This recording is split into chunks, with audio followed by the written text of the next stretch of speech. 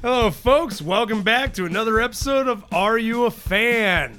Okay, if you like the episode, give us a like, share, follow, and please enjoy.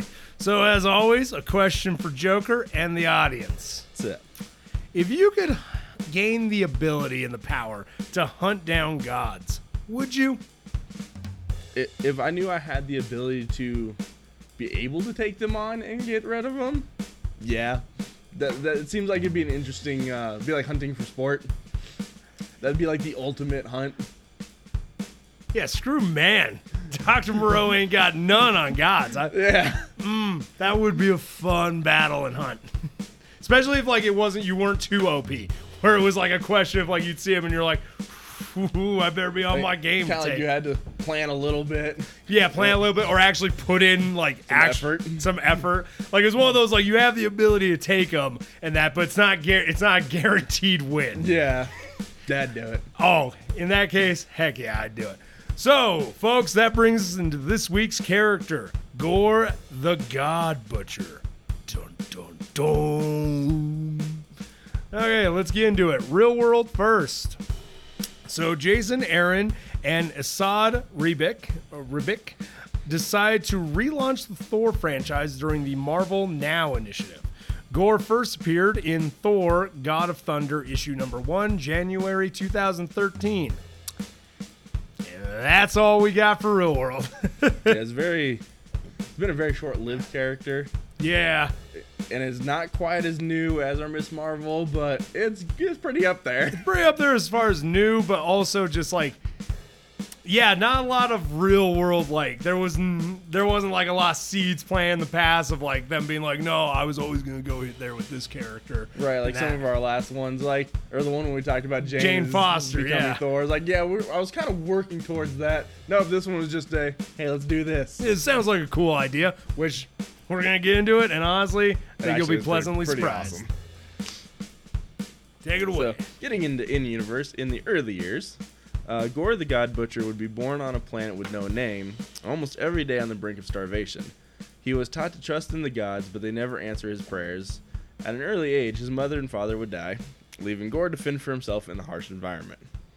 Because, what better way to have a villain start out? Right? Like, oh man, that is a real rough start, too. Cliche is cliche. Not wrong. Okay, so years later, he married and fathered some children. So he married a woman who he fathered children with. That was ambiguously worded. Who wrote this? An Alabaman? Oh, there's one way to make some listeners mad. Right?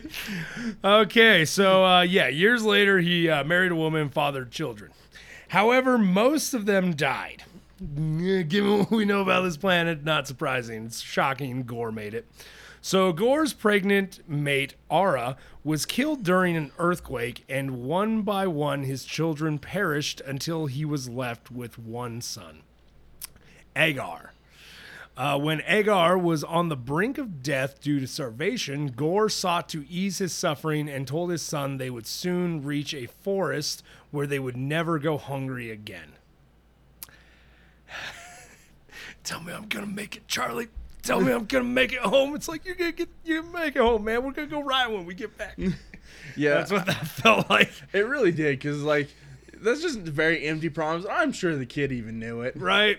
I feel like the guy when he was writing it, he was just like watching Saving Private Ryan. He's right. He's just like, I think I have an idea of where this is going. Yep. So becoming the God Butcher. Stricken with grief after Agar's death, Gorr would give up hope and outwardly express his belief there were no gods, for which he would be exiled by superstitious people. Yeah, his people were like pretty into the whole gods thing and that, even though they had literally no proof that any gods whatsoever gave a dang about them. Yeah, sounds familiar, right? That sounds like some real world people. Yeah. I wonder where they got their inspiration for this. So while wandering the desert, praying to die, Gorr witnessed a pair of battling gods. A dark elder god called Null, which we got to do an episode on him one day, and a gold-armored, purple-skinned god empowered by the Enigma Force plunge out of the sky and crash land nearby. So, I mean, That's got to be an awakening. Right? Yeah, like you're pretty positive there are no gods, and then all of a sudden just two come crashing out of the sky. Right? Arguably what he finds out later is worse, but Oh, yeah. proceed. So, shocked by the realization that gods did exist, Gorr was enraged when the gold armored god begged for help.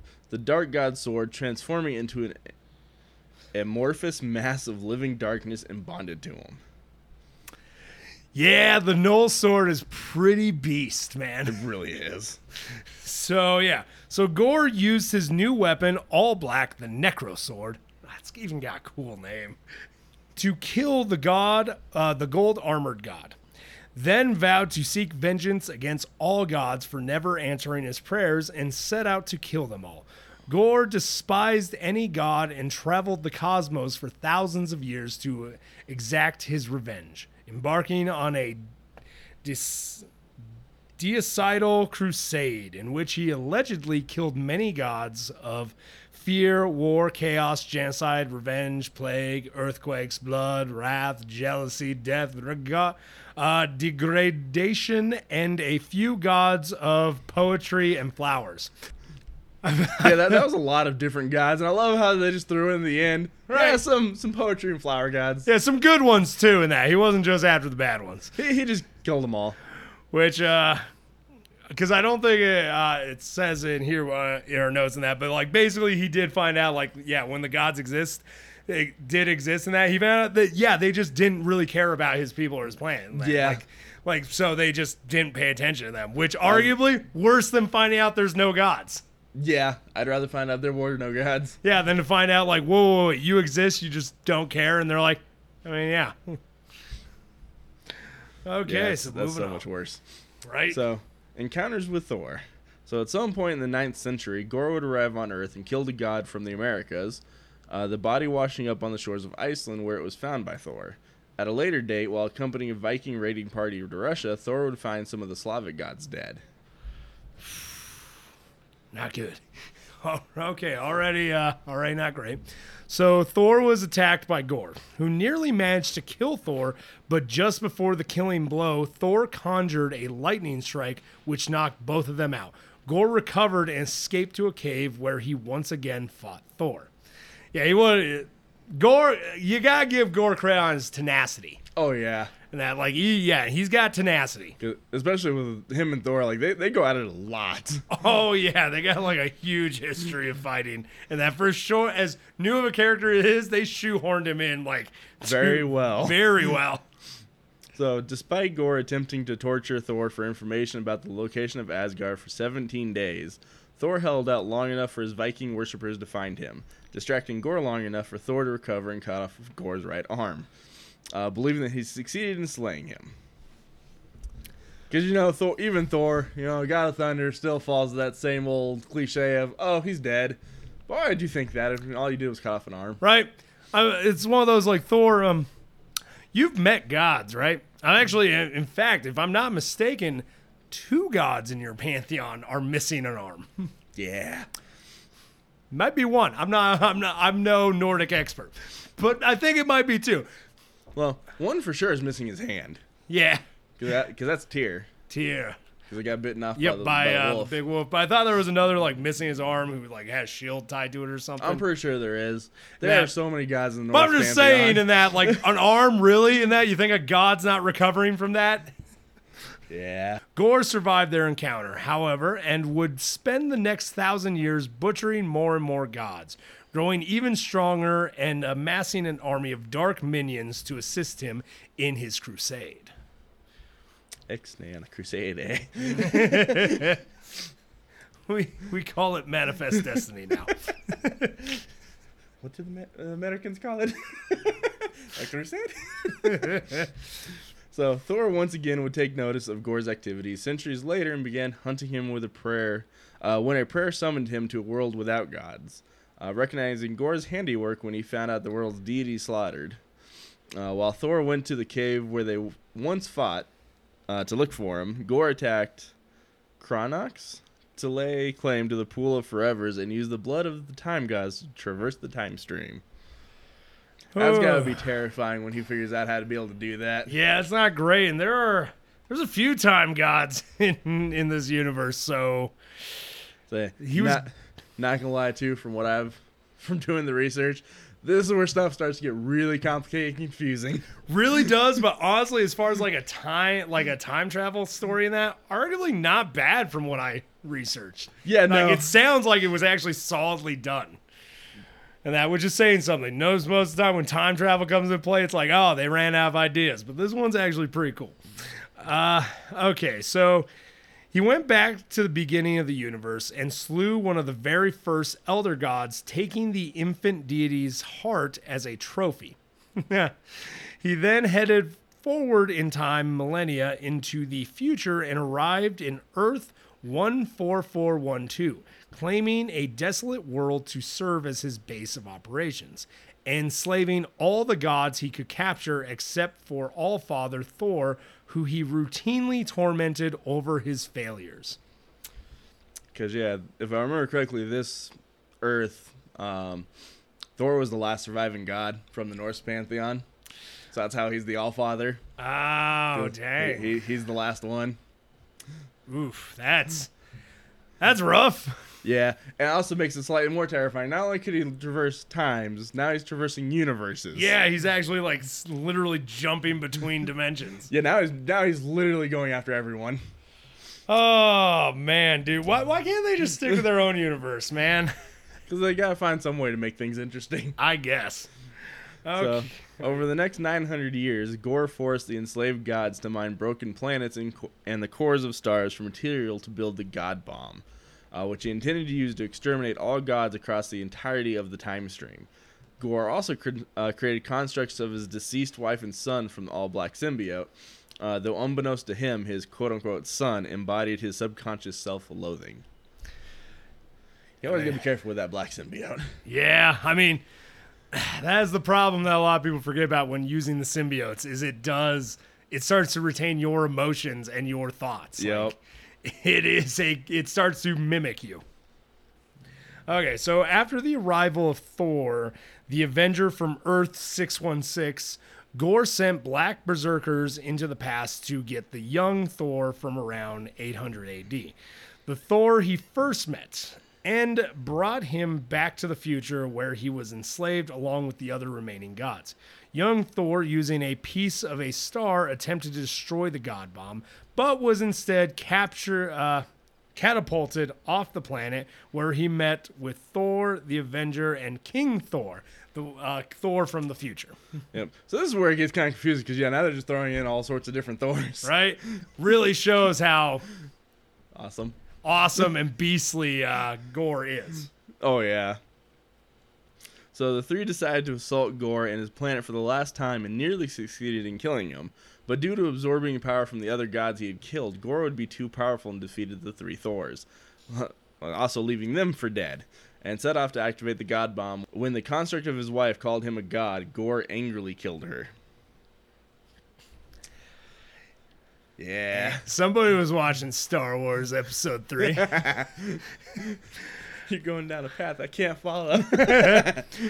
And this is where kind of one of the last things we have in universe, and that. Here's how it goes. So, however, Agar, the construct of his son, decided to assist Thor the Avenger and bring down the God Butcher, having come to recognize that his father had essentially become the very thing he always despised. You were meant to destroy the gods, not join them. You were supposed to bring peace to the universe, not chaos.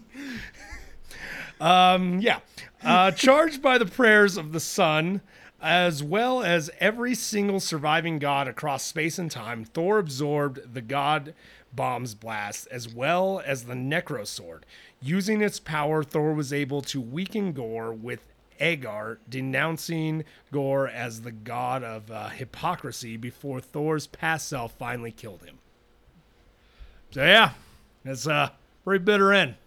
I mean, it's kind of an epic one. Oh, amazingly epic. But I do love that whole, because honestly, I know it's a bit of a cliche and that, but I always do love the villain becoming the thing that they hate. Oh yeah, especially because that always sets up for an interesting story. It does, especially when they don't really consciously recognize it. Yeah. Because I get the ones who just like, who do know it and that, but they're like, this is a means to an end. I had to become the thing I hate to destroy it.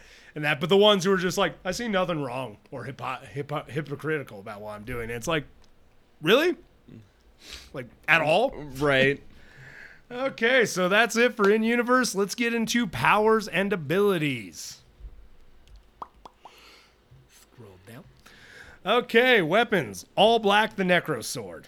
And, that's kind of it for his weapons. And just FYI, this power set, he has no actual natural powers. And that the sword is the only thing that gives him these powers that we're about to list off. Constitution, matter manipulation. Gorr can use the living abyss comprising all black to create a variety of constructs such as wings, weapons, armor, and a cloak, though all black preferred form is a sword. Gorr was also capable of creating semi-sentient offshoots of all black, dubbed Black Berserkers, to do his bidding. The sword is just OP in that. Like, honestly, when we do a Null episode in that, we'll probably get more into the sword, which I would love to do, but yeah, OP. So he also has superhuman strength, superhuman durability, superhuman speed, superhuman reflexes. At a certain point, it's more godlike because he has literal absorbed god powers. Oh, yeah. And that, so he also has longevity. Gorr has lived for several billion years and still looks in his prime, as a result of all black rendering him immune to aging. Yeah. It also makes you wonder, though, if some of that's also once he figured out how to jump time. I was like, you can then, quote unquote, live for billions and billions of years, but in reality, you're only living for like a couple. True. Wow, that's a bit of a that's a mind bender. That's a bit of a conundrum. Regeneration. Gorr is able to recover from a lightning strike within 4 days with no signs of injury, as well growing back or reattaching an arm that Thor had cut off. I mean, the symbiotes already give abilities like that, so the sword just ups it. And that's it for his powers and abilities, all given by the sword. Yeah, if it wasn't for the sword, he'd be in sore trouble. Oh, yeah, no, if it wasn't for the sword, arguably, he would never have started. A human could take him. Oh, yeah. Like, his species isn't those aliens where it's like they're a threat to a human. It's like, no, they're on our level. Pretty much. So, now to the other media. I've always made comments about having short ones in the past, but this absolutely is the shortest. Yeah. Because the only appearance Gorr has outside of comics is in his MCU appearance in Thor: Love and Thunder, portrayed by Christian Bale. And that is it. Wow. Okay, that's all. Even Jane Foster had more. Yeah, she did. She was arguably a year later than he was, or newer. Yeah. Dang. Okay, well, folks, that's it. But I always got to ask the question to the audience and the Joker. Are you a fan?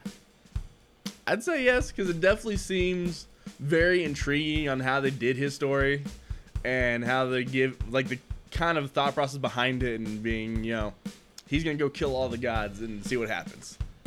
Not going to lie, yeah, no, I honestly, doing the research, because I knew about him before the movie, and I had heard about him and seen a few things of him in comics. And honestly, I always kind of liked the concept of him and thought he was a cool character. So getting to research him and learn more about him, I'm like, oh man, he did not disappoint. He was a cool concept of a character and story arc. And I also like the design they took for Love and Thunder. True, it was an interesting choice to give him a nose. Also make him look human. Oh yeah, that was also another. but the way they designed him as a human, it looks pretty awesome. I've seen, and honestly, I don't hate it. That I was a little disappointed we didn't get the little tentacle things off the head and that. I was like, and then I felt like they were looking at him and they were like, we have too many villains that don't have noses. For God's sakes, can we get him a nose? But yeah, folks, I'm a fan. For anyone that's still listening, if you got something out of this, enjoyed the episode, or even liked the character before from a movie, a comic, cartoon, hell, even that t-shirt that you saw one time, you're a fan too. If you want to jump on this train, why not subscribe and share with a friend? Dick Rail out. Y'all keep riding them rails.